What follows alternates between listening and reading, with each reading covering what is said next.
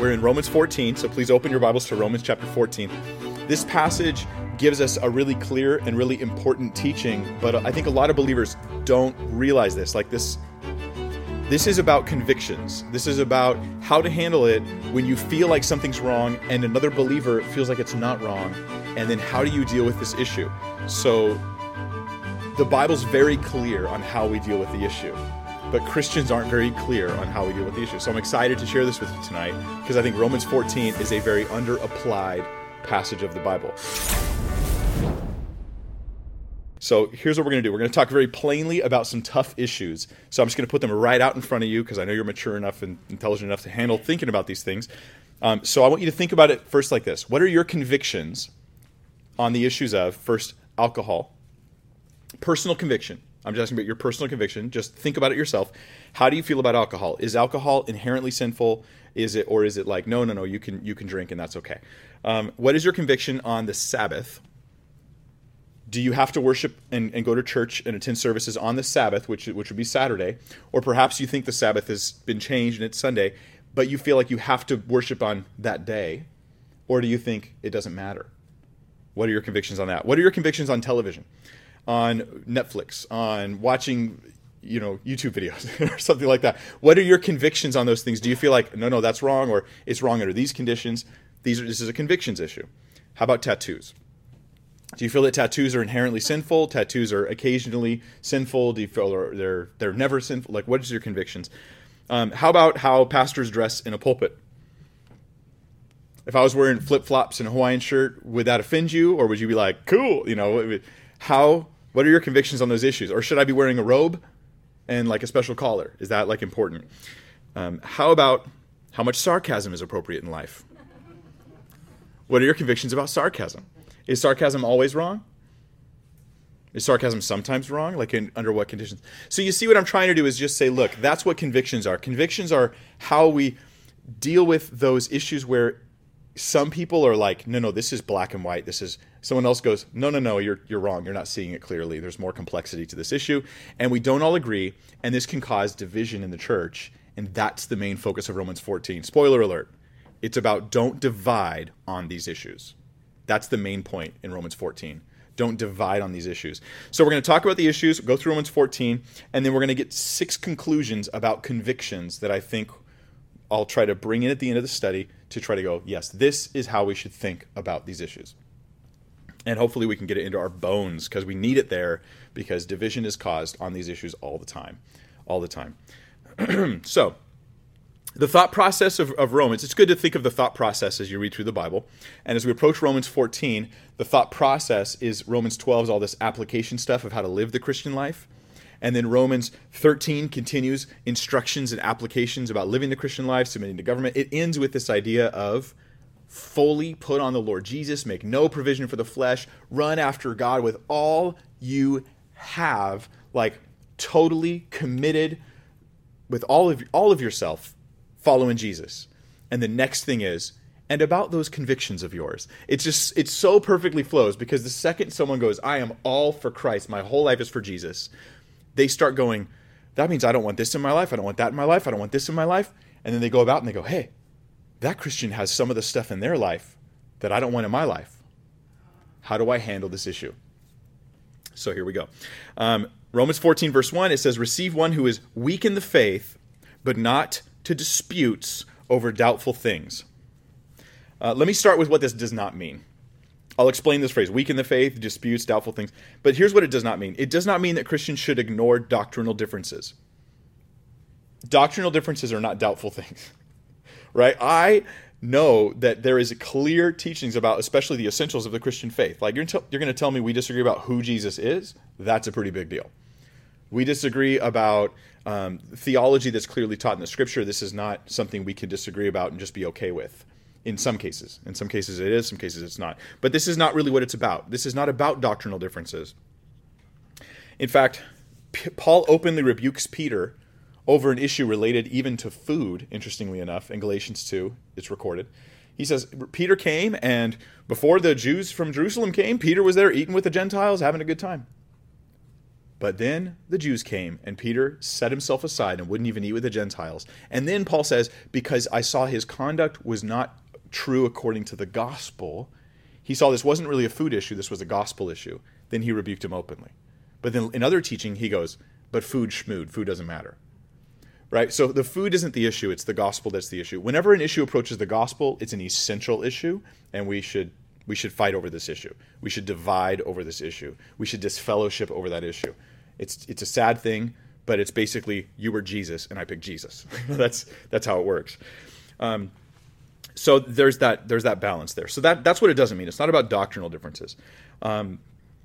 So let me now explain what it is about. That phrase "weak in the faith," I was bothered when I found out what this meant and that it applied to me. But in Romans 14:1, right, it says, "Receive one who is weak in the faith." That phrase, "weak in the faith," normally I'd wait until we get there later in Romans 14, but I'm just going to tell you right now what it means. It means a believer who thinks something is wrong when it's not wrong. That's what it is. A believer whose convictions are more strict than is necessary. That's weak in the faith. That is exactly what it means.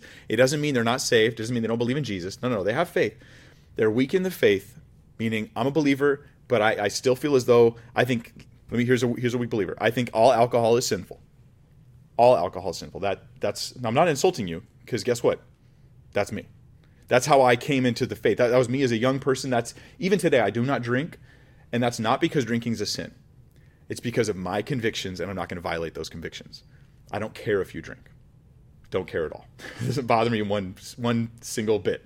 But I don't because of my convictions. Why? Because guess what I am in that area? Weak in the faith. So let's just, and I'd encourage anyone else hearing me, if you're weak in the faith, at least recognize what it is. It's not bad. It's not bad. It's just reality. That's just what it is. So the weak in the faith is, and 3 examples are given in Romans 14. It's related to meat, days, and drinking. Specifically alcohol he talks about. So meat, possibly meat sacrificed to idols, or possibly kosher laws. The second one is days, or do you observe feast days? Do you not observe feast days? Do you observe the Sabbath? Do you not observe the Sabbath? That's an issue where a brother could be weak in the faith. And also drinking alcohol. You think all alcohol is wrong, you're weak in the faith in that area. That already is going to bother some people. And it bothered me to think, wow, this is me being weak in the faith. Like that, it took a while for me to soak that in, to realize that's me. But it is. And there's nothing wrong with it. There's nothing wrong with you. You shouldn't even try to change. That's actually part of the teaching in Romans 14 here. You shouldn't even try to change that. So that's what weak in the faith means. But what is this phrase, disputes over doubtful things? It means don't argue about those issues. Is it okay to eat the meat? Is it not okay to eat the meat? Is it okay to drink alcohol? Not okay. Do you have to worship on this day or that day? Can you observe Christmas or not? Do you have to worship on the Sabbath? Has the Sabbath really changed? These are things where the Bible's like, don't make it a thing. Believers, don't make it a thing. There's lots of things. This isn't one of them. Don't argue about it.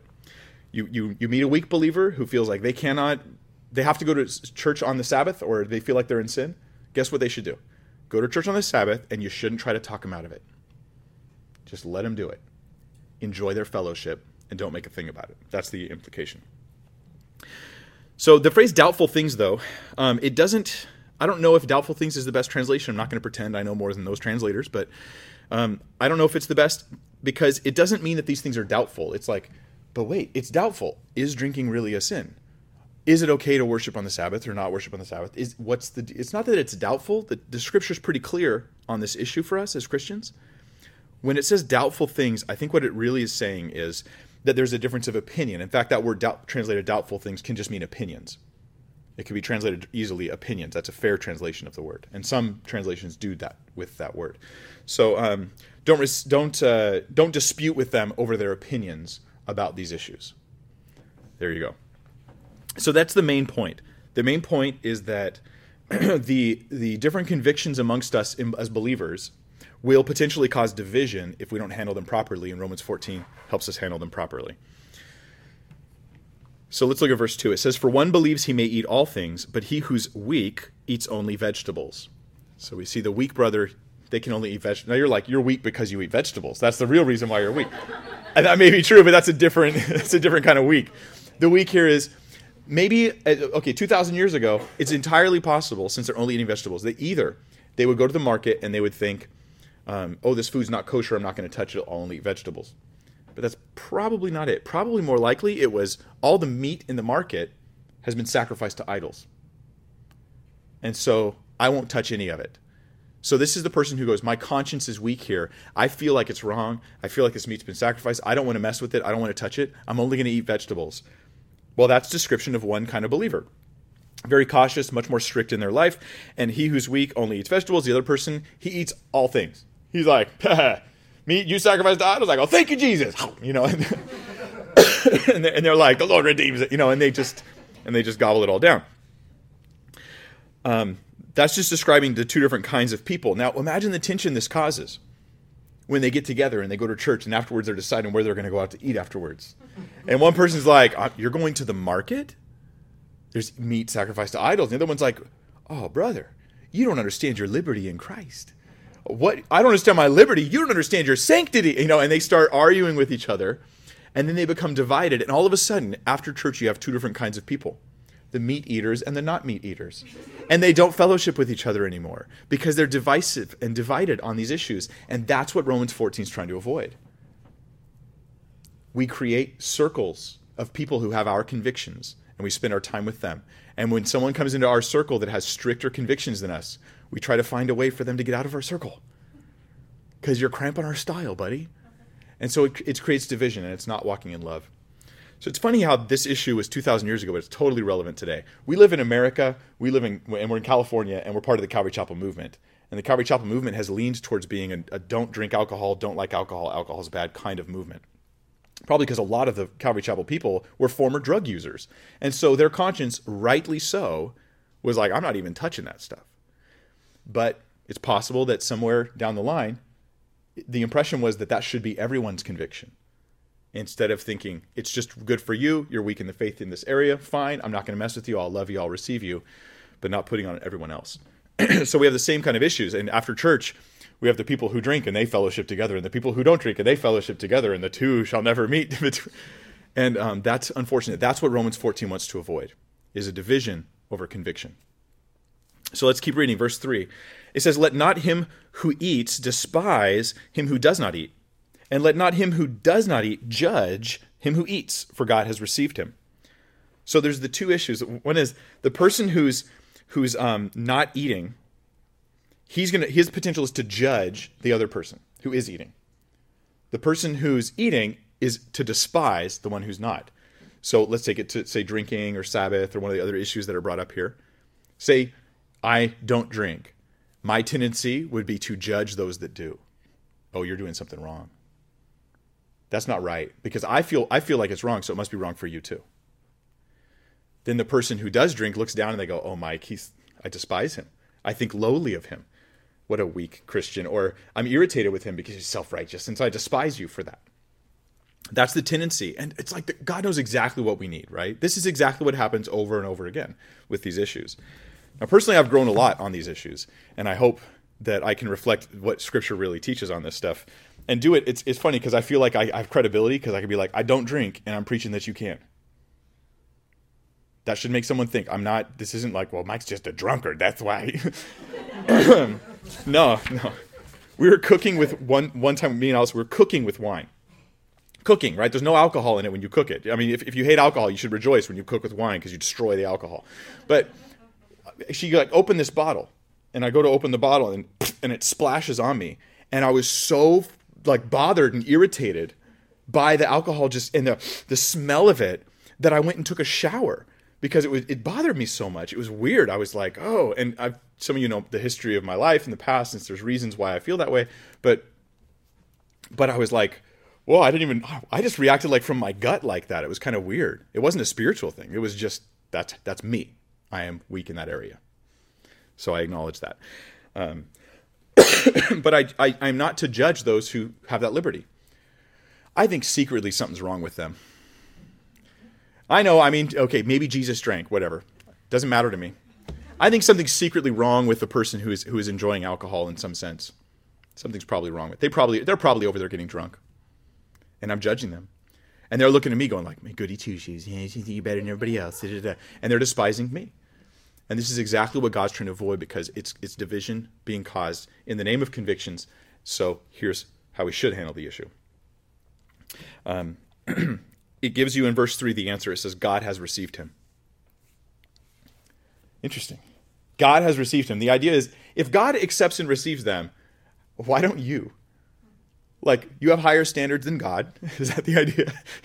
Is it like, God, for them to know you for eternity and be your friend and your loved one, it requires this, right? Jesus and yielding to Christ in their lives. And then for me to love them and be my friend, and I require, Jesus yielding to it. But also, I want them to share my convictions on alcohol and the movies I like to watch, and what words I think are appropriate and okay and not, and the type of humor I have, and what I think is fun to joke about. And all of a sudden the list gets bigger and bigger, and we're just being sectarian. This is sectarian.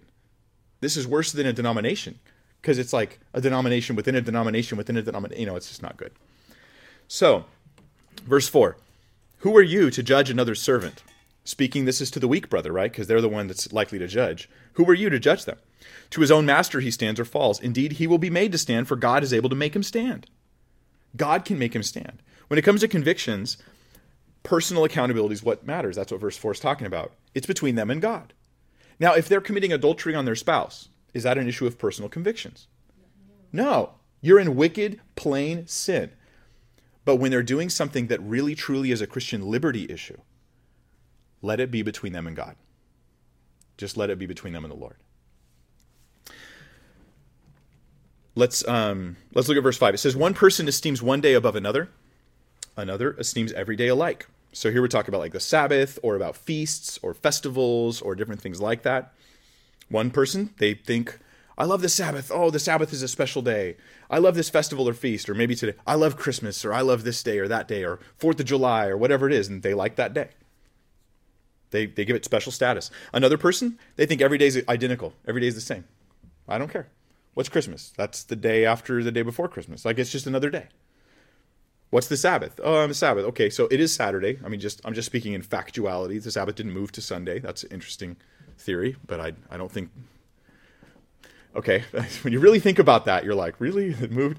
But the Sabbath is Saturday, but the question is, for someone who says the Sabbath, that's the day you have to worship on, like, the other person goes, I don't care. I don't care what day it is. Sunday, Tuesday, Thursday, Friday, I don't care. These are the two different categories of people. So what should they do? It says in verse 5, let each be fully convinced in his own mind. This is rare, because this is an area where the Bible actually tells us it's okay to disagree. The Bible will give a clear teaching, right? It doesn't matter what day you worship on. That's the clear teaching. But if you feel it does, go ahead. That's the clarity of the word we're getting here. So in conversation with people, if someone's like, no, man, I really feel like you have to worship on the Sabbath, your encouragement should be, then you should worship when? On the Sabbath. That's what's best for you. This isn't relativism, because the clarity of it being a liberty issue, that's what establishes it. So let each be fully convinced in his own mind. He who observes the day observes it to the Lord. He who does not observe the day means that they're doing something special on that particular day. He who does not observe the day, to the Lord he does not observe it. He who eats to the Lord, for he gives God thanks. And he who does not eat, to the Lord he does not eat, and gives God thanks. God, I'm not partaking of this meat because I want to honor you with my life. I feel as though it was involved with sacrifice to idols. I feel as though it's morally wrong for what happens to animals. And so I'm a vegetarian. So I feel, Lord, I'm doing this unto you, God.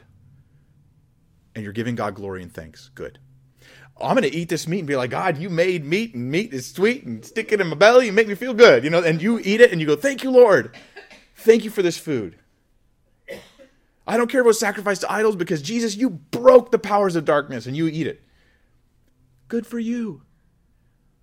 This is the area of Christian liberty where we really have liberty.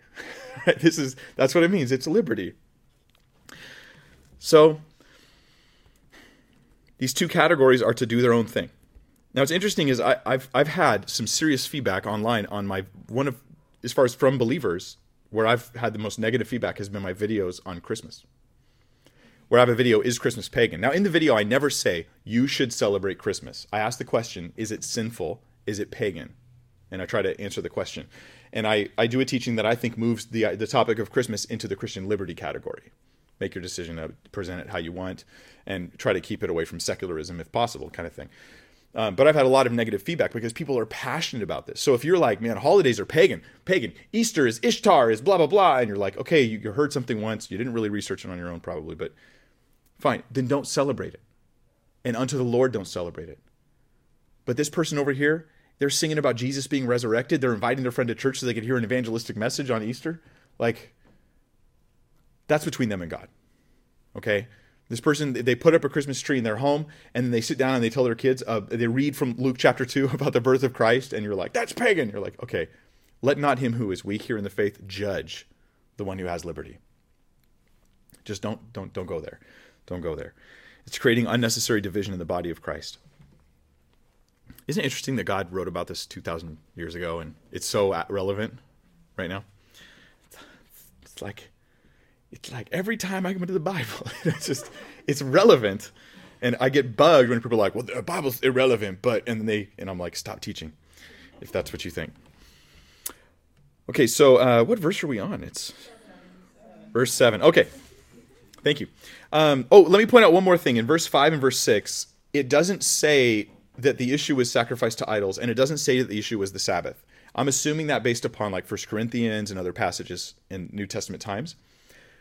It makes it generic, and I think it's generic on purpose. Notice it's just observing the day. What day? Whatever the day is. If you're observing it unto the Lord, go ahead. Not observing the day. Which day? Which day I'm not to, it doesn't matter. Whatever. Eating meat or not eating. But for what reason? Why were they eating the meat? No, the point is it's generic so you can apply it over the next 2,000 years into whatever situations you find yourselves. In verse 7, for none of us lives to himself, and no one dies to himself. See, if you're doing it unto the Lord, you're living unto the Lord. And that's the point. We were just told to put on the Lord Jesus Christ and make no provision for the flesh. And now live your life unto the Lord, and that will look a little different in different people's lives. And that's okay. that's quite all right. We can celebrate that. I could go, you know what? That's between you and Jesus. Go for it. So none of us lives to himself, none of us dies to himself. And then verse 8, for if we live to the Lord. And if we die to the Lord. Therefore, whether we live or die, we are the Lord's. This is an authority thing. It's about personal Christian accountability between me and God. I live my life unto God.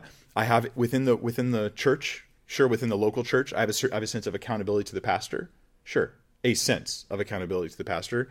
I feel like a lot of people take it way too far, so I tend to push it down because study some cults and see how they treat authority. But really, as a Christian, my ultimate accountability is straight to God. No mediator except Jesus. You know, I'm accountable to him. So that's the point here. You're living for God. Now, if you're not living for God, if you live for God in spurts, if you live for God while you're in service or when you're reading your Bible, then you're doing it wrong. Live, die, all I do is unto the Lord. That's obviously important. Then in verse 9, for to this end Christ died and rose and lived again, that he might be Lord of both the dead and the living. So it's about the lordship of Jesus. And I love this. This is a powerful theological statement. Jesus, he died and rose again. That's a powerful theological statement right there. But also that he might be the Lord of both the dead and the living. The lordship of Jesus transcends just this earthly realm in this worldly lives. You know, he's the Lord of all, and every knee will bow and every tongue will confess to the lordship of Jesus. And I love how it's such a present reality for Paul. He just throws it in there in the middle of this whole discussion. But it's to help us zoom out and say, hey, the issue of your convictions and how you treat your convictions with other Christians and their convictions, this issue, it comes back to the lordship of Jesus. That's what it comes down to. You let Jesus be the Lord of your life, and you let Jesus be the Lord of their life. Don't try to be the mediator between them and Jesus. That's the point. So, verse 10, but why do you judge your brother? Or why do you show contempt for your brother? Remember, these are two different people. The one judging is the weak brother. I can't do that, and it bothers me that you're doing it. I'm judging you for doing it. Then there's the strong one who sees the weak and has contempt, like you're less of a person, less of a Christian. And that's not true. This is not true. The weak in the faith thing is not even a problem. It's just a description. It's just a definition. That's just where you're at. It's not even something you have to change. This is carnal. Either of these things. If I judge the strong brother, or if I condemn or have contempt for the weak, that is a carnal attitude. Then it says, for we shall all stand before the judgment seat of Christ. It's kind of sobering to think as a Christian, even though my sins are forgiven, there's still a day of reckoning that I will one day stand before the judgment seat of Christ. And it is a judgment for rewards. But if you're evaluating someone to see how many rewards you can give them, you're also going to note, in some sense, the ones they don't get. And so there's a sense in which I go, well, Lord, I realize my sins are forgiven, but my life still matters, and the things I do make a difference. And I will stand before the judgment seat of Christ. And if you're bothered because you think someone's doing something wrong and it kind of seems to fall even possibly into this realm of liberty, God's going to take care of it. Don't worry about it, okay? This is between them and the Lord. You just try to have unity as much as possible. Then verse 11, it says, for it is written, as I live, says the Lord, every knee shall bow to me and every tongue shall confess to God. So then each of us shall give account of himself to God. On a lot of issues, you just give it to God. It's going to come back to God, and you walk in love.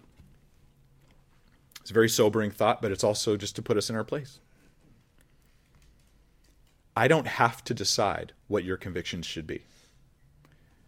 That's liberty. That's a wonderful thing for me. I don't even have to decide what your convictions should be. Even as a teacher, I teach the clarity of the word, but I don't tell you what your convictions have to be on all those issues. But in case that doesn't help, let me put it this way. You don't get to decide what other people's convictions should be. Just in case you need to know that. Like, you don't even get to. You have no permission to be the Lord of their life. And that's sometimes where we step when we move into the realm of convictions. And I'll say this now. If you don't hear this whole teaching, it could easily be distorted. Okay, this is a teaching that could easily be taken and twisted to encourage people to sin. So let me get through the rest of it. And hopefully you'll hear it out. And then we'll get to our conclusions, and it brings perfect balance. God brings perfect balance to the subject. Verse 13, he says, 13, he says, therefore let us not judge one another anymore, but rather resolve this. Here's what you should do. Not to put a stumbling block or a cause to fall in our brother's way.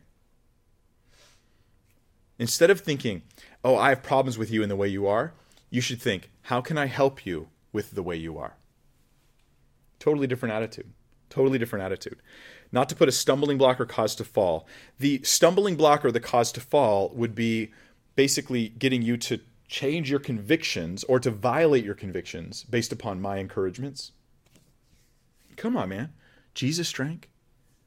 Jesus drank. Have a drink. You know, in your dragon voice, in your Batman voice. I'm Batman. Have a drink. And so if I tried to like, come on, Mike, Mike, just come on, just have some. It's so good. It's nothing wrong with it, man. Thank you, Lord. Tastes great, man. Hey, Mike. And what I'm doing is I'm putting a stumbling block in your way by trying to change your convictions on this issue. And so I potentially will cause you to fall. And so that should be our resolution, is to not cause others to fall. That is a specific exhortation to the strong, not the weak. In fact, the weak, pretty much their whole exhortation in Romans 14 is stop judging people. That's the whole exhortation. If you're weak in the faith, you're more strict in the areas of liberty, stop judging people. That's the exhortation. For the strong, there's a lot more instruction. And it's right there. Don't put a stumbling block or a cause to fall in a brother's way. Let's read on. It'll explain it more. So, verse 14, I know and am convinced by the Lord Jesus that there's nothing unclean of itself. Answering the question, is alcohol inherently sinful? Is any non-kosher food inherently wicked? Are any days of the week inherently unclean? Are any particular, whatever time, December 25th or whatever the day is it inherently somehow unclean or wicked? No. That, I think, answers the question. There's nothing unclean of itself. God made everything. It was good. It's the perversion of these things that makes them wrong. So this includes alcohol as well. Something, when I first started really studying the Bible, I was like, I guess alcohol is not inherently sinful. It was the first step in my path to getting biblical about the topic. So now you might be like bothered, because I'm thinking this, right? If I'm not supposed to try to change someone's convictions, why am I up here telling you that alcohol is not sinful inherently? Because I'm not trying to change your convictions, but I'm trying to help you have a clear understanding of biblical truth. Paul here does this. He says, look, if you're weak, be weak. If you're strong, be strong. But just so you know, it is clean. It's not unclean inherently. So it's good to bring the teaching, but not good to try to manipulate people into how they apply their convictions to that teaching. So one caution I really want to mention here The only reason why alcohol, tattoos, I think are included. Maybe I'll do a study on this sometime. I think that tattoos are in the same area of liberty. They're not inherently sinful. There could be purposes, reasons why you get it that make it sinful or whatever, but I don't think it's inherently sinful. But if it's sinful for you, guess what? It is sinful for you. Don't violate your conscience. But the conscience, it can make clean things unclean for you, but not for everybody else. But it cannot make unclean things clean. And that is the thing I've seen people fall into. And you have to be pretty spiritually unaware to think that your adultery is okay because you don't feel bad. You have to be pretty spiritually unaware to think that your abuse of another person is okay because you don't feel bad about it. Or your pride is okay because you're okay with it. That's where the conscience is malfunctioning, right? But the conscience can't make sin okay, but it can make okay things into sin. That's this verse here. But to him who considers anything to be unclean, to him it is unclean. That's why I don't violate my conscience, even though I know alcohol's okay. But guess what? Not for me. I do feel a conviction about that. Right or wrong, I feel that conviction, and I will not violate that. And plus, some of you are like, good. I don't want my pastor to be someone who drinks it. So good for you. Good. It's great. I'm glad I can minister to you with my weakness. So, do you see why it's a stumbling block? If alcohol is wrong for the person who feels it's wrong, and I am enjoying this liberty and causing them to be more likely to do it, I'm actually causing them to sin. Because for him who it is unclean, guess what? It's actually unclean for them. So I don't want to push anyone's conscience to change. I just want them to observe and stay faithful to God in that issue without judging or despising.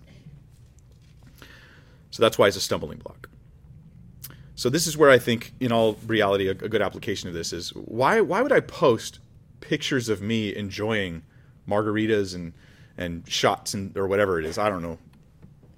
Now my own conscience is like, it's weird to even talk about it, but why would I post that stuff on social media where I know that everybody sees it, and potentially my brother or sister who's weak is being stumbled by me? Does that make sense? There's certain liberty issues where you go, I know I have this liberty, but I don't want to have this liberty in your face where I'm stumbling you. That's a gracious love thing. That's what it is. I love you too much to do that to you. My buddy here, who's a former alcoholic, who came to the Lord and cleaned up his life, what does he see when he sees me going, cheers, on Instagram or whatever? Like, what does that do to his heart? That's the question. That's the question. So it's a wisdom and love issue. That's what it is. So verse 15, yet if your brother is grieved because of your food, you are no longer walking in love. Do not destroy with your food the one for whom Christ died. See, it's not about food, it's about people. Gosh, if I'm eating with a vegetarian and I feel like this is going to cause them some sort of harm for me to eat meat in front of them, what should I do? Eat veggies because you love them. Not because meat's wrong, because I love you. So I'm not going to sit down and do something that's going to hurt your conscience. Now, for me personally, I could sit down with someone, and if they ordered a drink and drank it, I don't think it would violate me. It wouldn't stumble me, because I understand the clarity of the issue now through the scripture. I get it. But when I was younger, it would have. And so I appreciate the courtesy and the kindness someone would have to go, I'm not going to throw that in your face, Mike. You have a weak conscience here. I'm just going to respect that. And that's a good thing. Because it's not about food. It's about people. It's about love. And the limit is placed on the strong brother, not the weak one. So those of you who feel more liberty, you're going to give up that liberty in your encounters, regular encounters with believers who don't have that liberty, so that you can love them. So that's the limitation. See, the weak believer is just told don't judge. The strong believer is told to actually change their actions and their behavior to match that of the weak believer. Obviously, that can be distorted. Someone could be like, well, it bothers me when you do, and give you like a laundry list of everything in your life that you do. That's obviously, I think wisdom would tell us that that's not the right application. But so verse 16, therefore do not let your good be spoken of as evil. That would be my liberty causing you to stumble. That liberty is great. It's great that you can enjoy that to the Lord, but it's spoken of as evil because it hurt my brother. I hurt someone with my liberty, and that's unfortunate. I was swinging around my flag of liberty, and I whacked him in the face with it. So now I can do this because I have that skill in life where I make food look good. Like I'll eat food, and people are like, I want to try what he's eating. I do it to Allison all the time, right? I'll be eating something that's fish. She hates all seafood. And I'm like eating something that's seafood, and she's like, "Can I try it? You make it look really good." And that's the thing, is that when I see someone enjoying the thing I'm convicted about, I'm drawn to it. And so if I know of your conviction, try to have an act of love. I think you guys get it. Verse 17, it says, "For the kingdom of God is not eating and drinking, but righteousness and peace and joy in the Holy Spirit." I could do a whole study on this righteousness, peace, and joy in the Holy Spirit, but I want to keep the main focus of the passage, which is this, that in the issue of convictions, I'm never using convictions to compromise righteousness. I'm never using liberty as an excuse for sin, and people do it all the time. I'm not covering that in this particular study. If you're using liberty as an excuse for sin, I pray God would just convict you for it, because it's like you're spitting on the cross. Like, he didn't die so that you could sin. He died to set us free. So that's a different study, though. Let's assume that we all have hearts that are like, "Oh, no, I really want to obey the Lord. I'm not trying to get away with anything. I just want to follow God. I'm eating as unto the Lord in these areas." So it's righteousness. It's peace, as in unity not only with God, but with each other. Unity together, and that's the thing God's trying to preserve in Romans 14, is Christian fellowship. And joy. Joy is definitely robbed when we make convictions the biggest thing in the world for us. Everyone has to follow my convictions. I think gambling is wrong. And those people were deciding where to go to lunch, and I saw them, and they flipped a coin to see where to go to lunch, and that's gambling. And that's wrong. And I'll be like, "Well, is that a clear teaching from Scripture, or is that your conviction?" Well, I just... that's not Scripture. I don't know any Scripture that says gambling is a sin. I mean, hey, I'm down. I've seen lots of abusive gambling. I'm totally down with saying gambling is wicked and a sin. I just don't know of a Scripture that teaches that. So I'm like my convictions, Bible, like it's higher, and I don't dump that on everybody. Obviously, gambling can be a sin. You can do it as a sin. We've all seen plenty of that, I think. But is it inherently sinful? No. I mean, not in any sense that I can see. And if I'm wrong, someone rebuke me and show me, and I will make another video about how gambling is sinful. I just want to submit to Scripture. I just want to let the Bible be the guide for my heart and my conscience and my life. Now, I hate casinos and don't even want to go in them, and I don't want to gamble. But that's because I'm frugal and don't like throwing money away. And they smell, among other things. So that's a different issue, right? But yeah. So, verse 18. "For he who serves Christ in these things is acceptable to God and approved by men. Therefore let us pursue the things which make for peace and the things by which one may edify another." Man, it's a totally different heart. It talks about convictions in order to say, when it comes to convictions, don't focus on the rightness and wrongness of areas of liberty. Focus on the unity and edification of believers who have differing convictions. Agree to disagree. And be loving and gracious and kind and connected and not arguing about those issues. Serve Christ in this area. Pursuing peace is your job. It's not primarily my job, as far as you're concerned. And as far as I'm concerned, it's not primarily your job, it's mine. When we own up to that pursue peace thing. I'm pursuing peace and edification and love to brothers. And it's like, man, this is my full-time task with the Christian brother and sister, is love, unity, peace, edification, encouragement. That's my job, then it's good. I honor Christ. I serve Christ. Now, it concludes here in the end of the chapter with a final statement to the strong and then a statement to the weak. So I think verses 20 through 22 is to the strong person who has more liberties. Now, he doesn't have more liberties than Jesus actually gave. He doesn't have the liberty, well, I can watch pornographic material on TV because I'm a mature adult. And you're like, if you were a mature adult, you wouldn't say that. Like, this is not an area of liberty. This is an area of sin. Read the Bible. I can give you verses. This is a clear area of sin. This is to the strong brother who's strong in actual liberties, not taking sinful liberties. Verse 20, it says, "Do not destroy the work of God for the sake of food. All things indeed are pure, but it's evil for the man who eats with offense. It is good neither to eat meat, nor drink wine, nor do anything by which your brother stumbles, or is offended, or is made weak. Do you have faith? Have it to yourself before God." There you go. So in a sense, take those liberties, and when you realize you might be trampling someone else's conscience, You hold it to yourself, you keep it private, you keep it silent, you have that liberty, outside of their direct vision or whatever, just to love them. It's a gracious thing you're doing for them. You have faith? Good. I'm glad you have faith. Have it to yourself before God. But don't use your food to wound, or your Sabbath or whatever it is. Don't use that to wound or hurt your brother. That's the teaching. And then this teaching that it's evil for the man who eats with offense, that is not talking about the weak brother. Right? If I'm the weak brother and I partake of something and I feel bad, it was wrong, I shouldn't have done that. But the one who eats with offense is different. The one who eats with offense is the strong brother who's enjoying the liberty they have, and they're hurting a weak brother. And guess what? That was a sin. You may have had liberty, but you sinned because you hurt them. So that's the clarity there. And then at the end there, it says, into verse 22, it now speaks to the weak brother. It says, happy is he who does not condemn himself in what he approves. If you're going to make a mistake in the area of liberty, make a mistake in the side of caution, because you're very happy if you don't condemn yourself in what you approve. But he who doubts is condemned if he eats, because he does not eat from faith. For whatever is not from faith is sin. You don't feel right about it? Don't do it. Easy peasy. Don't violate your conscience.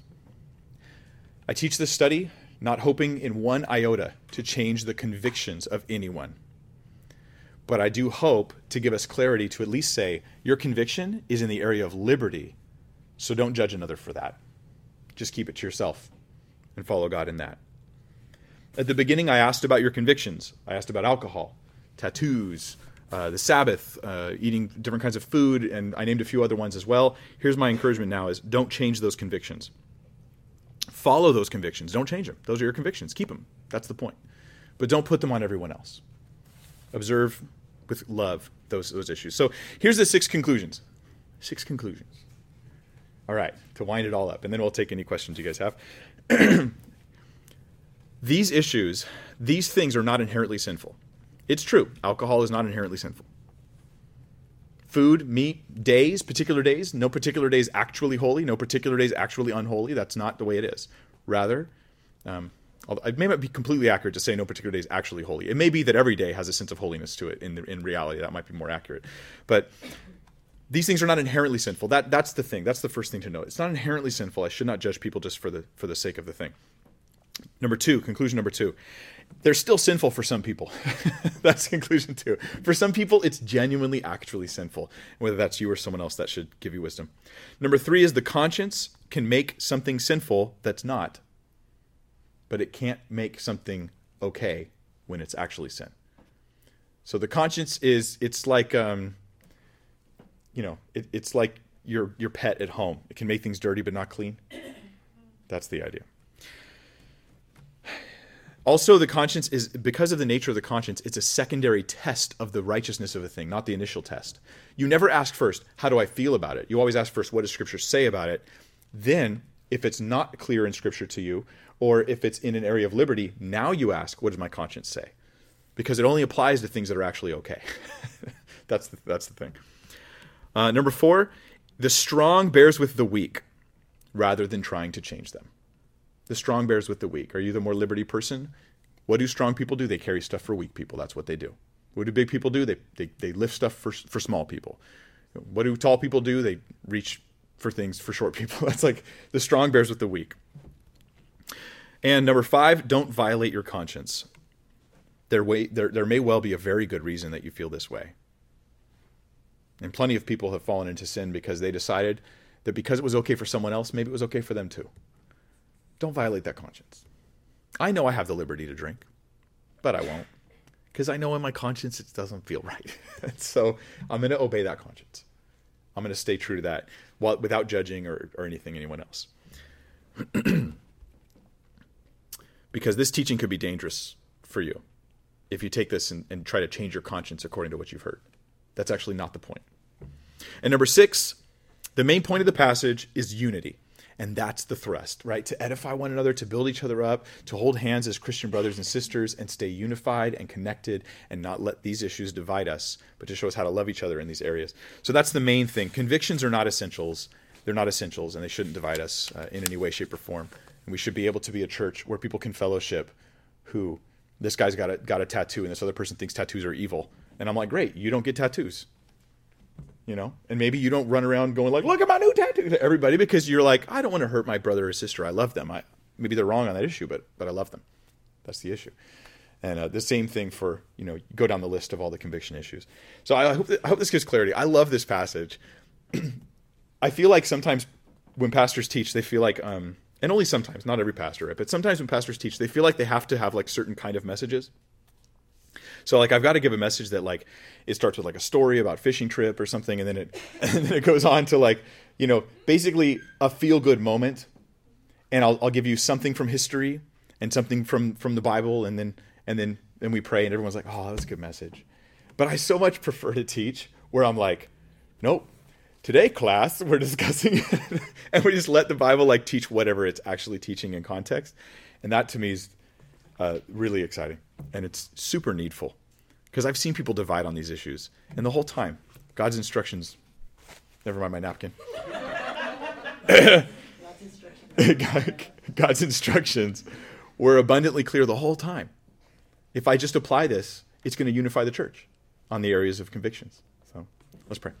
Father, we thank you so much for your holy word and for giving us clarity. Help us to know how to apply it. There's maybe areas where some of us are strong, and we want to learn how to be strong with a love and a gracious and an attitude that submits to the conscience of others out of love. But Lord, some of us may be weak in areas, and we pray, Lord, that we can learn to do that hard work of saying, Lord, that's me and you, but I won't judge them and you based upon my convictions. And we ask, Lord, for unity and for love and for edification and fellowship to be the thing. In Jesus' name, amen.